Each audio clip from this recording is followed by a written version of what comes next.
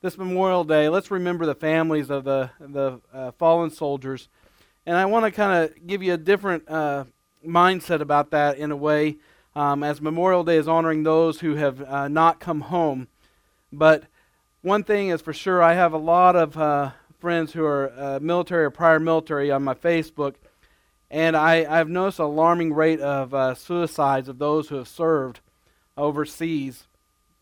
Many times we think of those that didn't come home or those who were taken out by enemy fire or in the line of duty.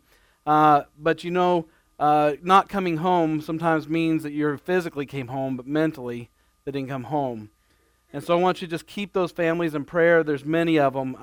I just can't believe this morning I was sharing with Jen that another one of the wives of one of our soldiers, he had committed suicide, and that it was all connected back to his time overseas, and they never came home the same. So let's remember those who have served.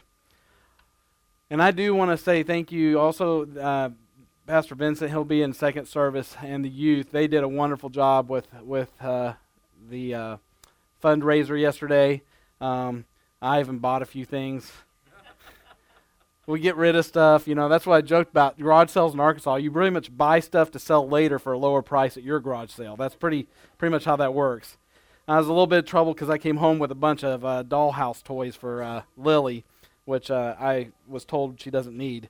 But it was fun nonetheless. Well, I don't want to take too much time away from the message this morning. I've was here not too late, but fairly late last evening. God's just been stirring in me since we ended last week kind of halfway through a sermon. I knew in the beginning I wouldn't probably get all the way through it. I had hopes I would. But I really see God's timing now of why I wasn't able to get through that. But today we're venturing into part 2 of the Apostle John's case for Christ. If you remember that last week I said this message has been kind of a culmination of several messages over a good period of time for me. Some recent messages and some others. And so we're looking at the chapter 2 of the book of John. If you have your Bibles, you want to prepare to be in the same passage. Chapter 2 in the book of John. So if you're flipping through the New Testament, you'll go Matthew, Mark, Luke, and John. I want to just stop and pray over the message. Heavenly Father, I thank you, Lord, for this time this morning for us to come together. Lord, everyone in this room has something on their mind. Lord, it may be focused on you, or it may be on what's happening after this service or this week or their troubles. Or God, even just trying to figure out if this church should be their home. Lord, if this minister stand before them as someone who you've chosen to lead them, God, or whatever's on their heart or their mind. God, I pray right now that our focus, you'll help us turn it to your word. Because one thing is for sure, you have planned this service before time began. And that you've strategically moved in our lives that we're all here. Lord, we got here different ways, and different things might have stood in our path, but we're here today. And God, you have planned for us to leave different than we came. And I pray for this in Jesus' name. Amen. So last week I started with an overview of the book of John, and I've summarized that a lot shorter, just so if you were not here last week, you don't feel lost. You're going to get the same intro as last week, maybe just a little shorter. But remember, I reminded you last week that John has written this gospel for one purpose, really. It's a twofold purpose, but for one purpose. See, John's gospel is a collection of evidences. When we talked about the case for Christ, John's case for Christ, we're literally, in a way, in our minds, putting Jesus back on trial. We're putting him on trial because whether we want to admit it or not, many times we do that day in and day out anyway. When we worry, we aren't trusting him for our provision or for our rescue or whatever it is. When we get angry, we're not trusting him that he is our great defender, that he is our great judge, he is our great equalizer. So you can go down the list, but we put him on trial many times in our life. The whole purpose of this gospel is just to line up supporting proofs for the deity of Jesus Christ. You see, I stand up here many times as a pastor's son who grew up in church, as someone who ran from God, and I believe, whether I'm foolish and I think I believe something that's not true or not, I believe that I could almost be in the hearts and minds of every person here, because I believe you can only go so many times around the subject of Jesus Christ and faith in Him before you've hit every topic, every question, every doubt, every concern.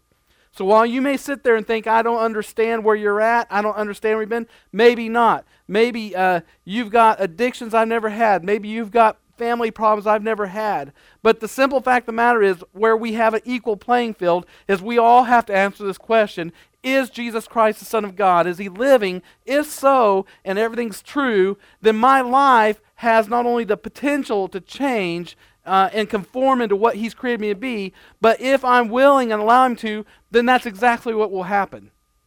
So if you came in here with problems or concerns or trouble or strife or questions about your future, whether you want to buy into the fact that God has put me here, or whether you can listen to me or believe what I say, God's Word can prove to you today that there is power in His Word. There is power in the fact that He is a living, breathing God, and you can leave here different than you came. Not by some crafty words that I give you, not by some awesome presentation that all of a sudden, out of all the crummy sermons I've ever done, God lights me up today. But the fact of the matter is, if you're expecting Him to do something in you today, then that's exactly what will happen. See, John's purpose, the twofold purpose, he takes an apologetic style, which just means that he's giving evidence that Jesus is the Messiah, the Son of God. And this purpose also takes on the evangelistic style. In other words, he wants you to believe that Jesus is the Messiah, the Son of God, not just because he wants to be right, but because if you believe Jesus is the Messiah, the Son of God, then in believing that, you'll have eternal life. The man who wrote this book, literally, if you believe this and you run the race, you go to the end and you end up in heaven, you could be face to face with the Apostle John who wrote this book. You could be face to face with him. That is his purpose, twofold purpose. If you also remember last week, John's book is divided into sections, and these sections are: chapter 1 was verbal testimony. So in other words, John's testimony, and those who know of Jesus, John's testimony is testifying that he is the Son of God. Then you have chapters 2 to 12 is his public ministry, where we'll focus mostly today. And then 13 to 17, chapters 13 to 17, his private ministry. And 18 to the end, his death, resurrection, post-resurrection appearances. And so with this short recap from last week, we should all have the same basis to understand John's gospel here. So now we have to look at a recap of the story we got into, chapter 2, the wedding at Cana. If you remember, Cana is a small town. You think of Arkansas like Toadsuck, Arkansas, or those places that are a one-stop sign stop. You know, there's like 12 people or better in this town. It's 9 miles from Nazareth. That may ring a bell if you know Scripture a little bit. Jesus' hometown. Mary, the mother of Jesus. So you've got these two. It's like Bentonville and Rogers back in the day. Bentonville used to be the little town. Rogers was the big town, right? If you were from here. And so when it was small, you know, in fact, just recently, I was in Benton County Jail visiting some guys. I see another jail minister and I'm like, I know you.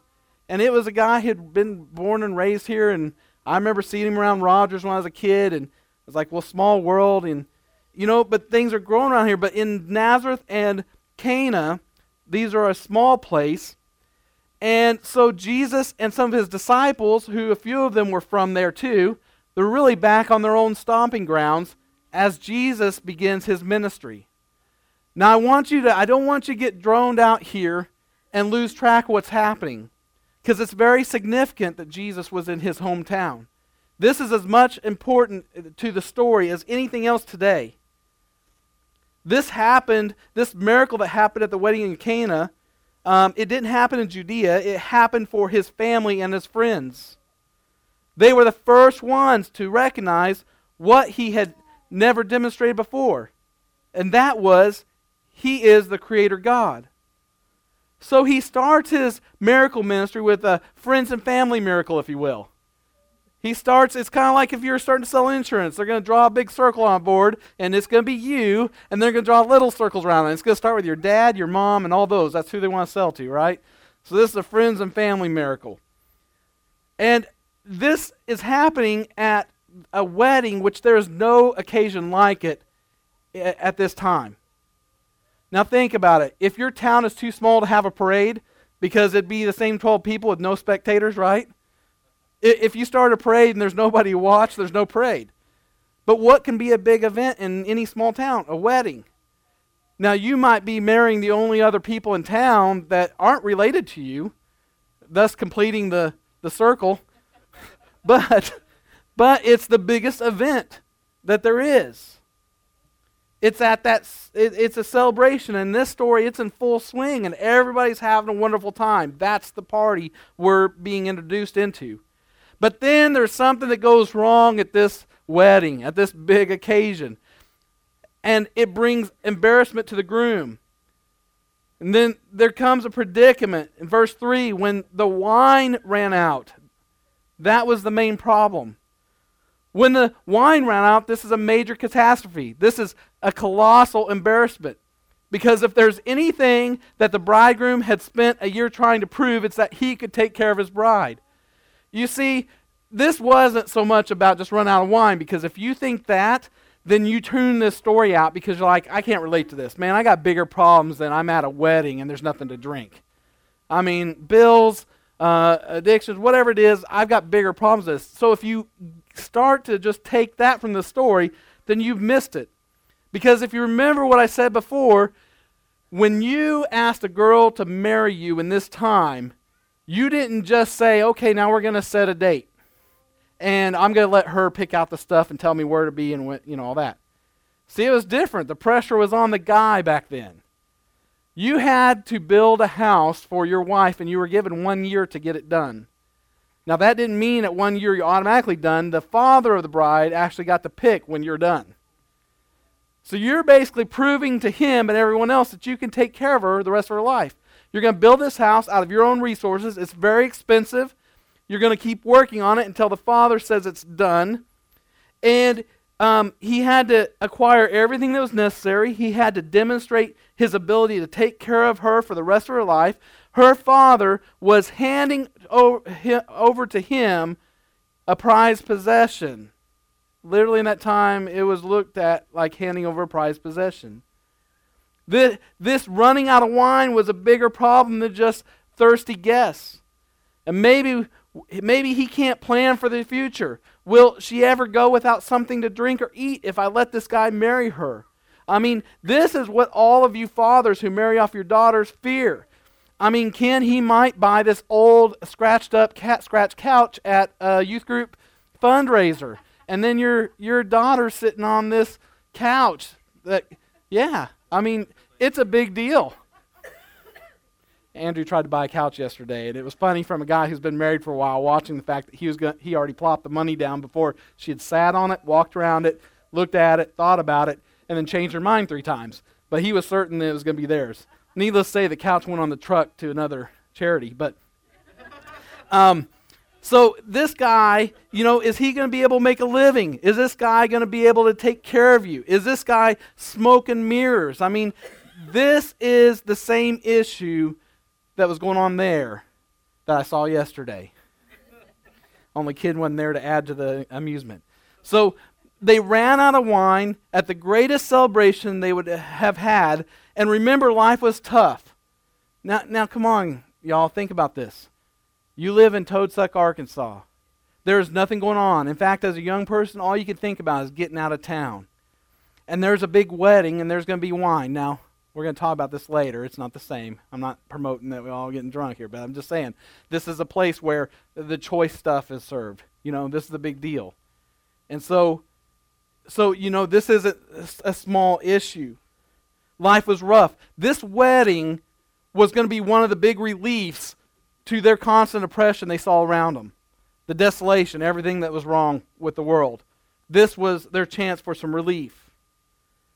It was difficult just to survive. And as a celebration like this meant so much to the relief to the whole community, family, and friends, to have something positive, something that seemed so perfect, to feel triumph over the oppression they usually felt, and then to run out of wine. Well, what about that wine?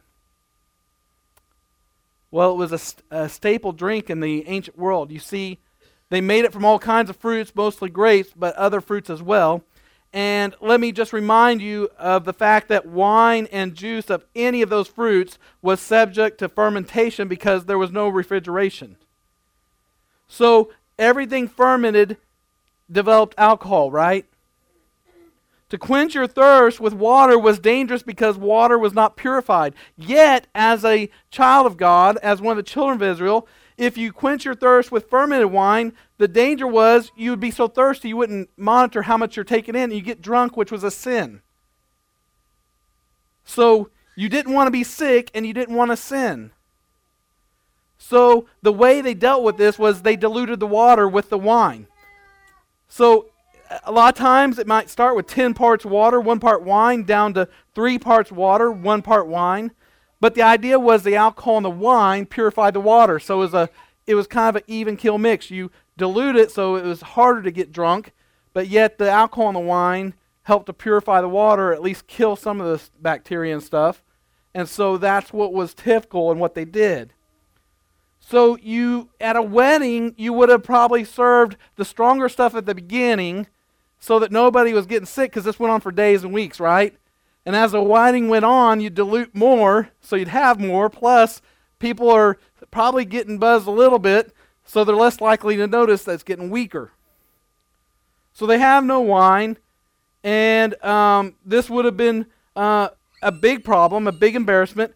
And then the mother of Jesus, who probably is either very good friends with the parents over the bride or groom, says they have no wine, but why her? Why did she get involved? Well, I don't know, but maybe she was in charge of things. We don't know that, but certainly she knew what was going on. And when the wine ran out, everybody knew the wine ran out, and there's nothing to drink, and there's a several-day event. The groom's embarrassed, and some have suggested that Mary wanted Jesus to do a miracle. And I covered a little bit about this last week, but we're going to get into this more. See, he had never done a miracle to this point. I mean, Jesus had waited all this time, growing up, never done a miracle. Why would she all of a sudden want him to do a miracle? Because he had never done one. But he had been baptized by John the Baptist. She knew he was about to embark on his public ministry. He was gathering followers. This was all new. He had left home. He'd gone south. And then you remember that he was also tempted by Satan. In this timeline, Jesus had already gone through where Satan knows he's getting ready to start doing something, right? Knows he's there, knows he's on the planet, and so Satan throws everything he has at him, trying to ruin the plan, just like Satan did in the Garden of Eden with Adam and Eve. So we know that John the Baptist had identified him as the Lamb of God, and certainly that had been circulating in the little meeting at the wedding, if it hadn't before. So you've got people who know Jesus, who have seen him grow up. This is family, friends. And then they also know that John the Baptist, who was known to be a man of God, has started pointing to him saying, this is the Christ. So this is the stage we're seeing this happen. And so maybe she was thinking, wow, now maybe this is it. Maybe the miracles begin here, and that's all possibilities. But I think there's something more obvious than that. I think of it this way. Whenever Mary had a problem, who do you think she went to for a solution at home? As I said last week, there's indications Joseph, Mary's husband, beginning of the nativity, you remember that he has passed away. There's some references that give us an idea that maybe he's passed away, and Jesus, as the oldest son in that culture, would have filled the father's role as far as just making sure the house was taken care of, making sure, some of you may know someone where there's not a husband there anymore, and the oldest son or the one living or the one most available is the one kind of taking care of things, making sure that the mom is taken care of. And so this is the role Jesus is filling for Mary at this point. But whenever she had a problem, like I said last week, think of this, Jesus never had a bad idea. I mean, he never had a wrong solution in his eternal life. He never led her one step in the wrong direction. He had a perfect solution to every dilemma. He had the perfect answer for every predicament. And everything that ever went wrong in the house, he knew why it went wrong and how to make it right. He was the most wise, intelligent, resourceful person that had ever lived or ever will live on this earth. And he was in the house with her. Mary had given birth to an easy button. I mean, who know that some of us are severely challenged in some areas. Like I may know how to work on vehicles, but when it comes to other things, I have no clue. If I had to sew, my wife can sew. If I had to sew, I'd probably sew my finger to every piece of clothing I tried to sew.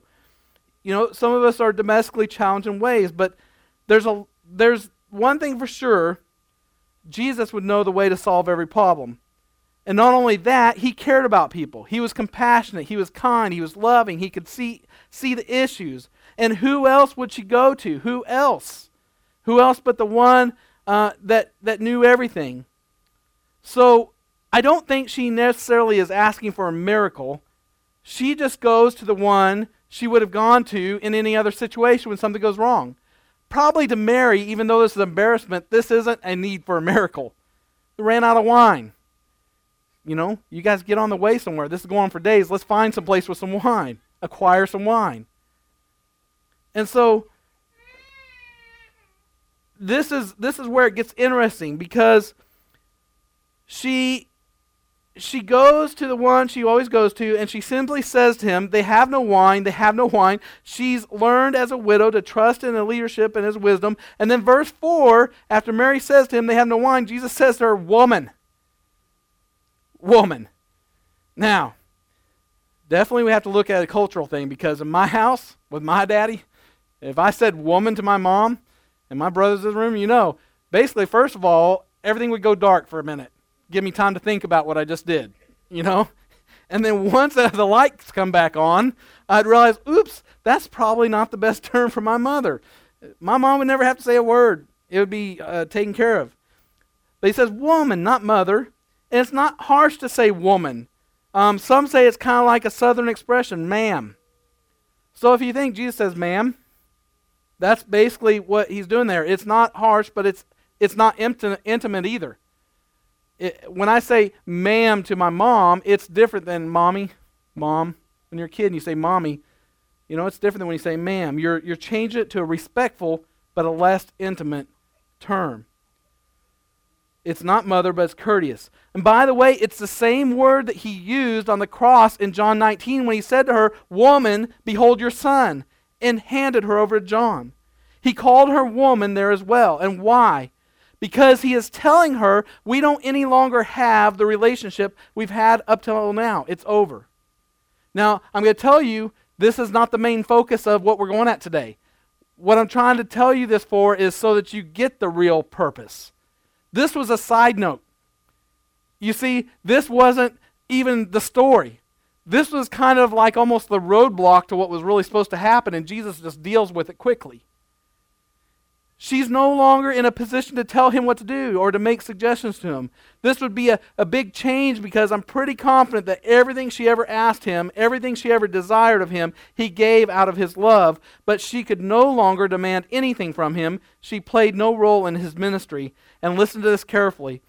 When he was 12 years old, he gave her a preview of this moment, and he was in the temple talking to the officials, you may remember, and he said, I must be about my Father's business.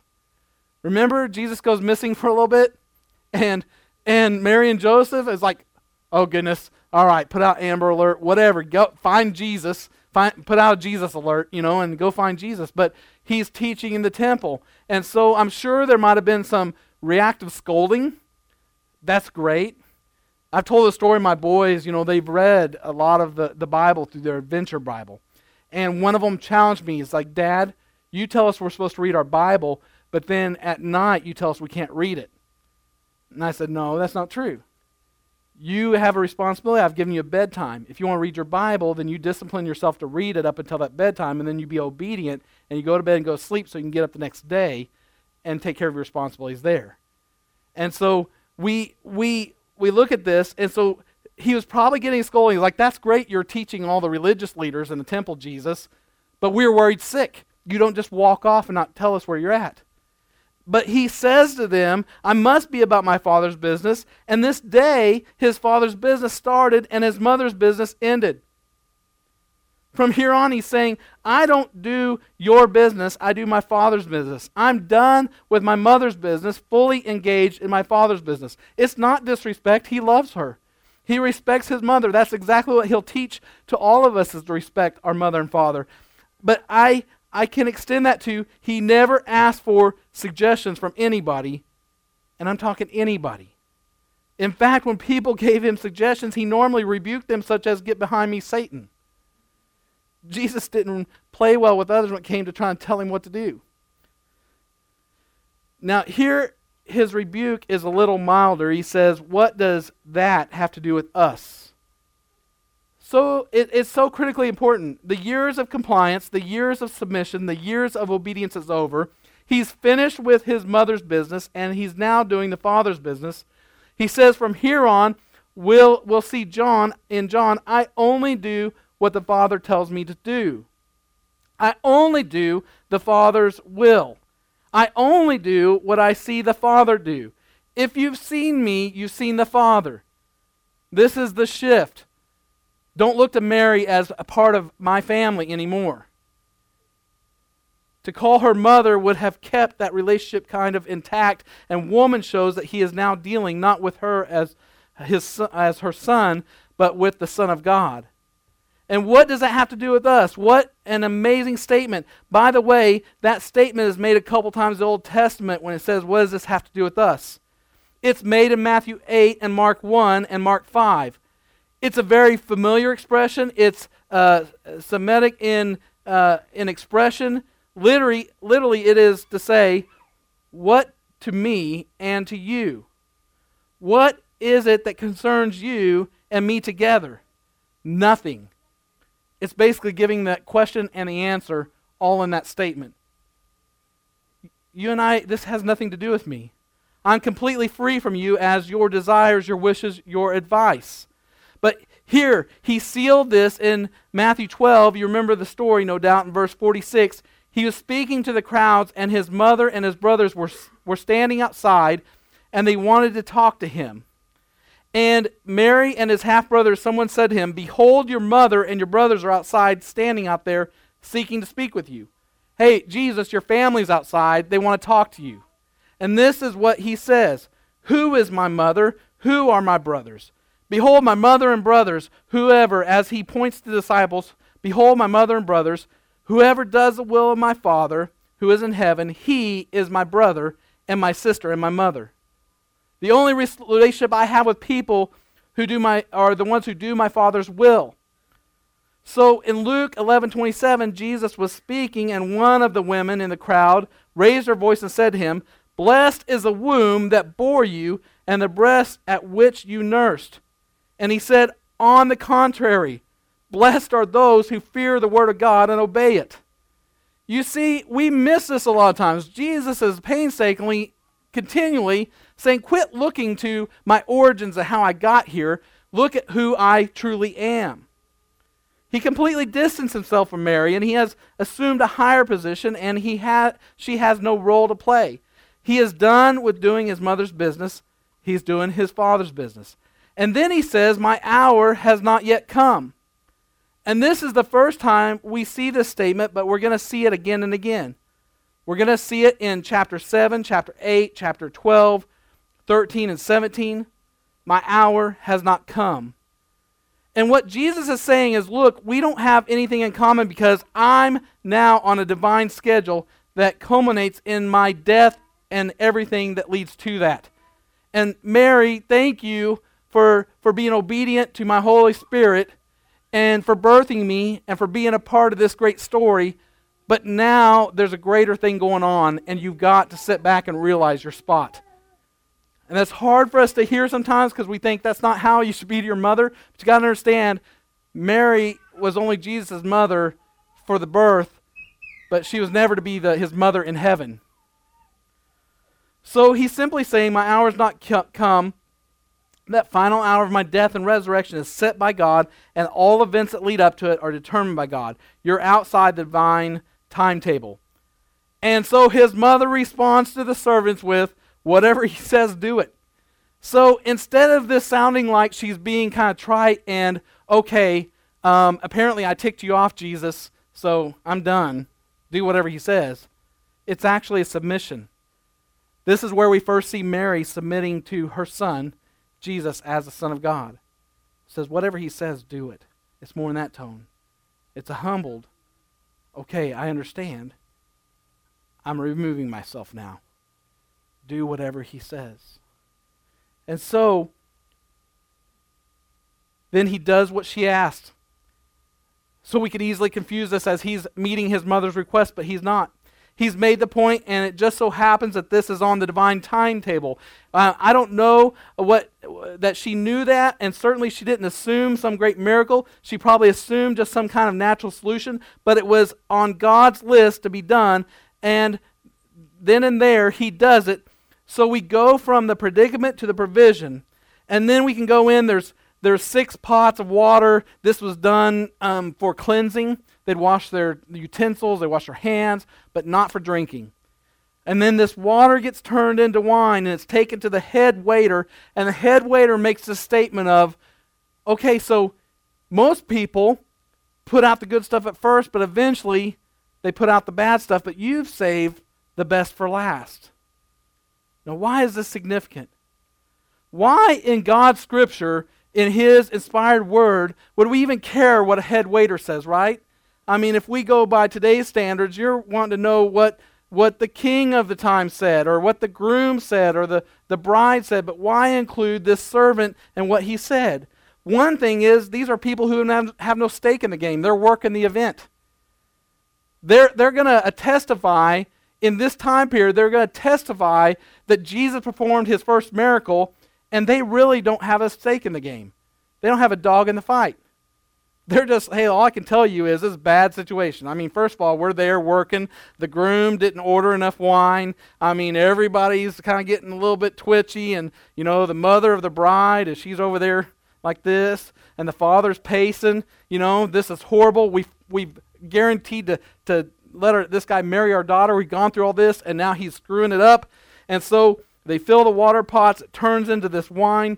And let me tell you something. Here's something about the fermentation. This wine was not made by the grapes. How do you make grapes, or how do you make wine? You know, you have to grow the vine, grow the grapes, let it ripen, they're smashed, the fermentation. This passes through beyond the curse. What's the curse? Remember, Adam and Eve, they then had to work the ground by the sweat of the brow. It was going to be painful to produce your food. And Jesus turns it instantly. So this is the best wine ever because it doesn't have to be fermented to taste great. The water is purified. There's no harm in it. Jesus made it perfect. So this is an incredible thing that's happened. And the head waiter says to the groom, every man serves the good wine first, and the people have drunk freely. And then he serves the poor wine. But you kept the best wine, the good wine, until now. So nobody does this. I mean, you and I don't do this. If we had family and friends coming to stay with us for a week, we might grill out steaks the first few days, right? And we might go to the store, and then as we see the budget kind of dwindle, we're like, okay, there's ham sandwiches in the fridge. Go ahead and fix one for yourself. You know, about the time you're ready for them to go, it's kind of, that's the hint. The food is running out. It's getting worse. Go home. And so this is normal. But this party was in full bloom, and we see this predicament and the problem in the beginning, the signs at Cana, and it also talks about what we see is that because of this miracle, some believed in him. And we also see that these things that are written about you might believe that Jesus is the Christ, the Son of God, what John was pointing us to. And then we also see we beheld his glory, the glory of the one begotten of the Father, full of grace and truth. But then remember what I told you last week, that some of these same people, Jesus comes back later and actually proclaims himself through a dialogue as the Son of God, and they take him out to stone him to death. Actually, they're going to push him off of a cliff. And it says he disappears through the crowd. So how can these people see this miracle? They know Jesus. I mean, they've seen little baby Jesus. They've seen him grow up. He was so cute at 5. He was so cute at 12. He was ornery at 15. And boy, we're glad, or whatever. They see all this in their mind's eye. And then Jesus does this miracle. And then later when he proclaims the Son of God, the miracle as a proof, they want to kill him. You see, here's what the story is all about. Jesus didn't do this miracle for Mary. He didn't do it just because they ran out of wine. He chose the hardest crowd for any minister to ever minister to, and that's the hometown crew. Scripture even tells us that a prophet is not welcome in his hometown. In fact, we also see a scripture where it points to this in Mark 6:1, where it says, Jesus was rejected at Nazareth as a heading in your modern Bibles, and it says, he went away from there and came to his hometown, and his disciples followed him. And on the Sabbath he began to teach in the synagogue, and many who heard him were astonished, saying, where did this man get these things? What is the wisdom given to him? How are such mighty works done by his hands? Is it not the carpenter, the son of Mary, and the brother of James, and Judas and Simon, and are not his sisters here with us? And they took offense at him. And Jesus said to them, a prophet is not without honor except in his hometown and among his relatives and his own household.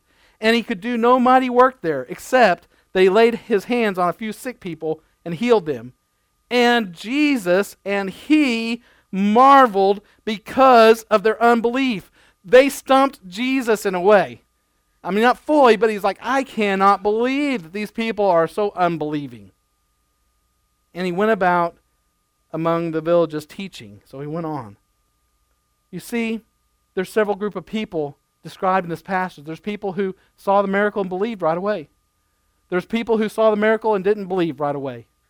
And there's people who saw the miracle, but because of peer pressure or social pressures, they just didn't want to believe because they didn't want to be outcast. But there's a fourth group that I think will relate this story to us in the church more so than any.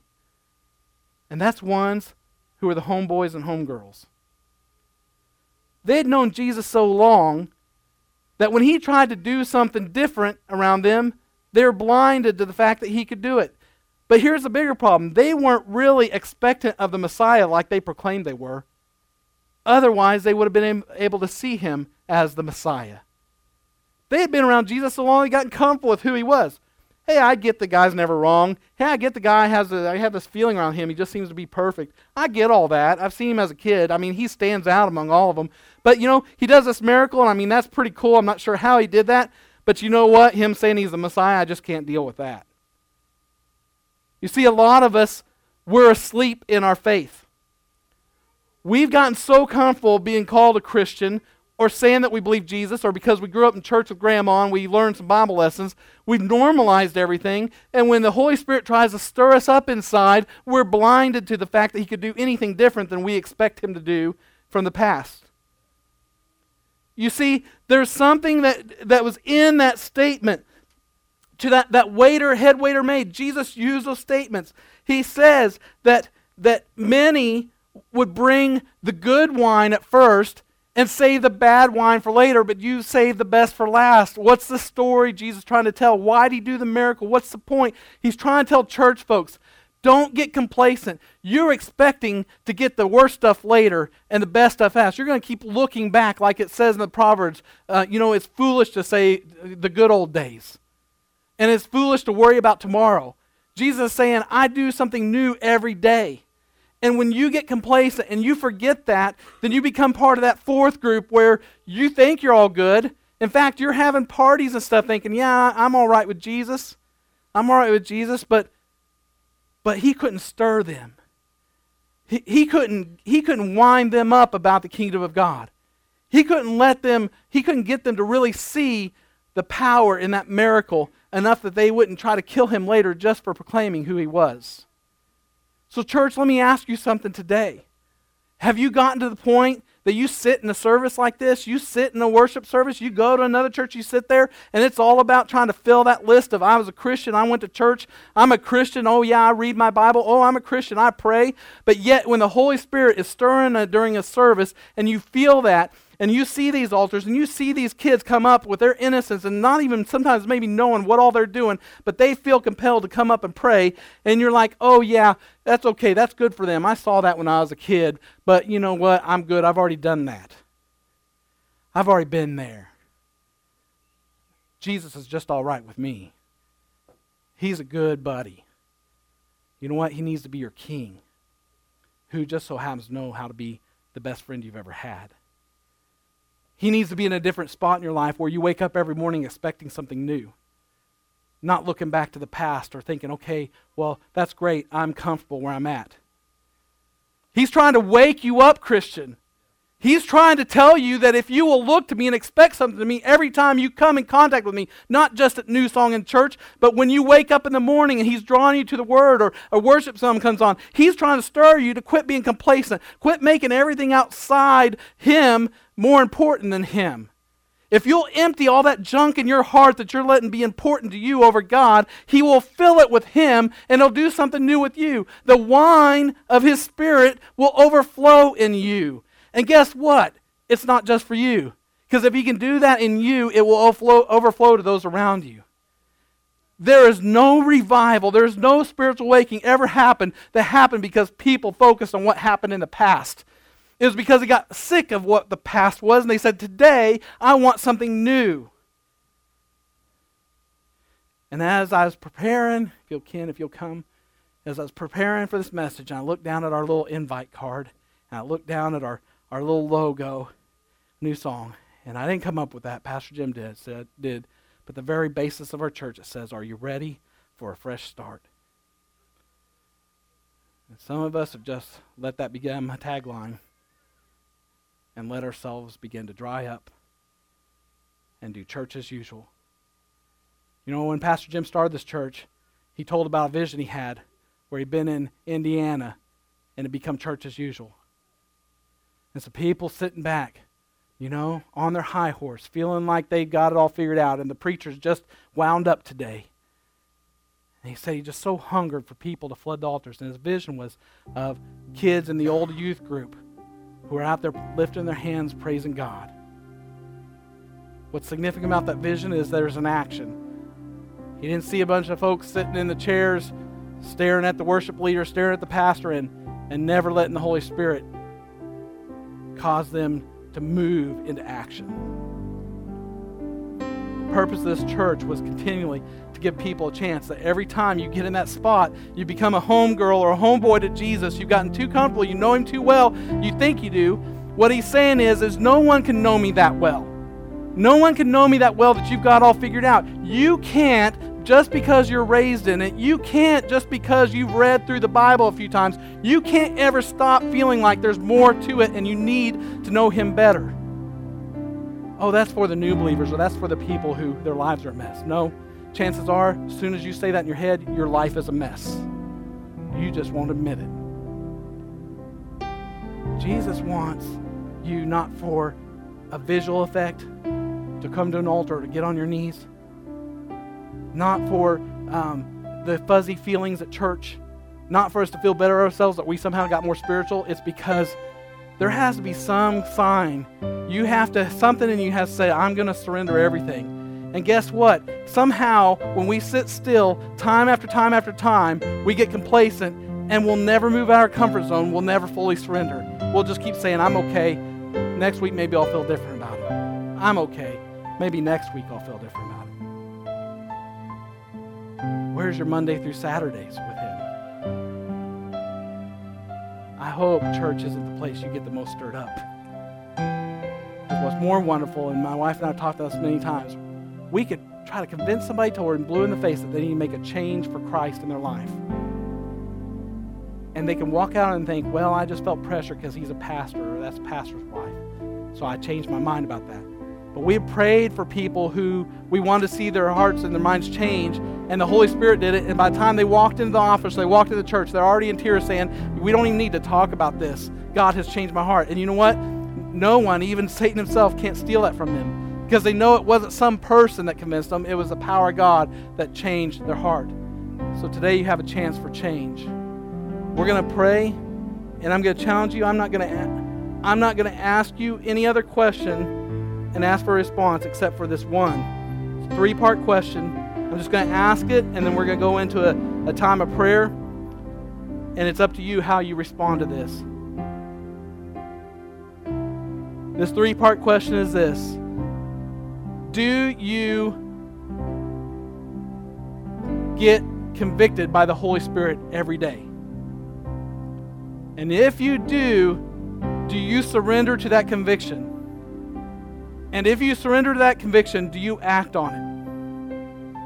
It's one question, 3 parts. Do you feel the conviction of the Holy Spirit every day? Do you surrender to that? And do you react to it? And I don't want any liars in here, so we're going to pray right now God protects our hearts from lying to ourselves, lying to God. Let the enemy get another lie into our lives. Let's pray.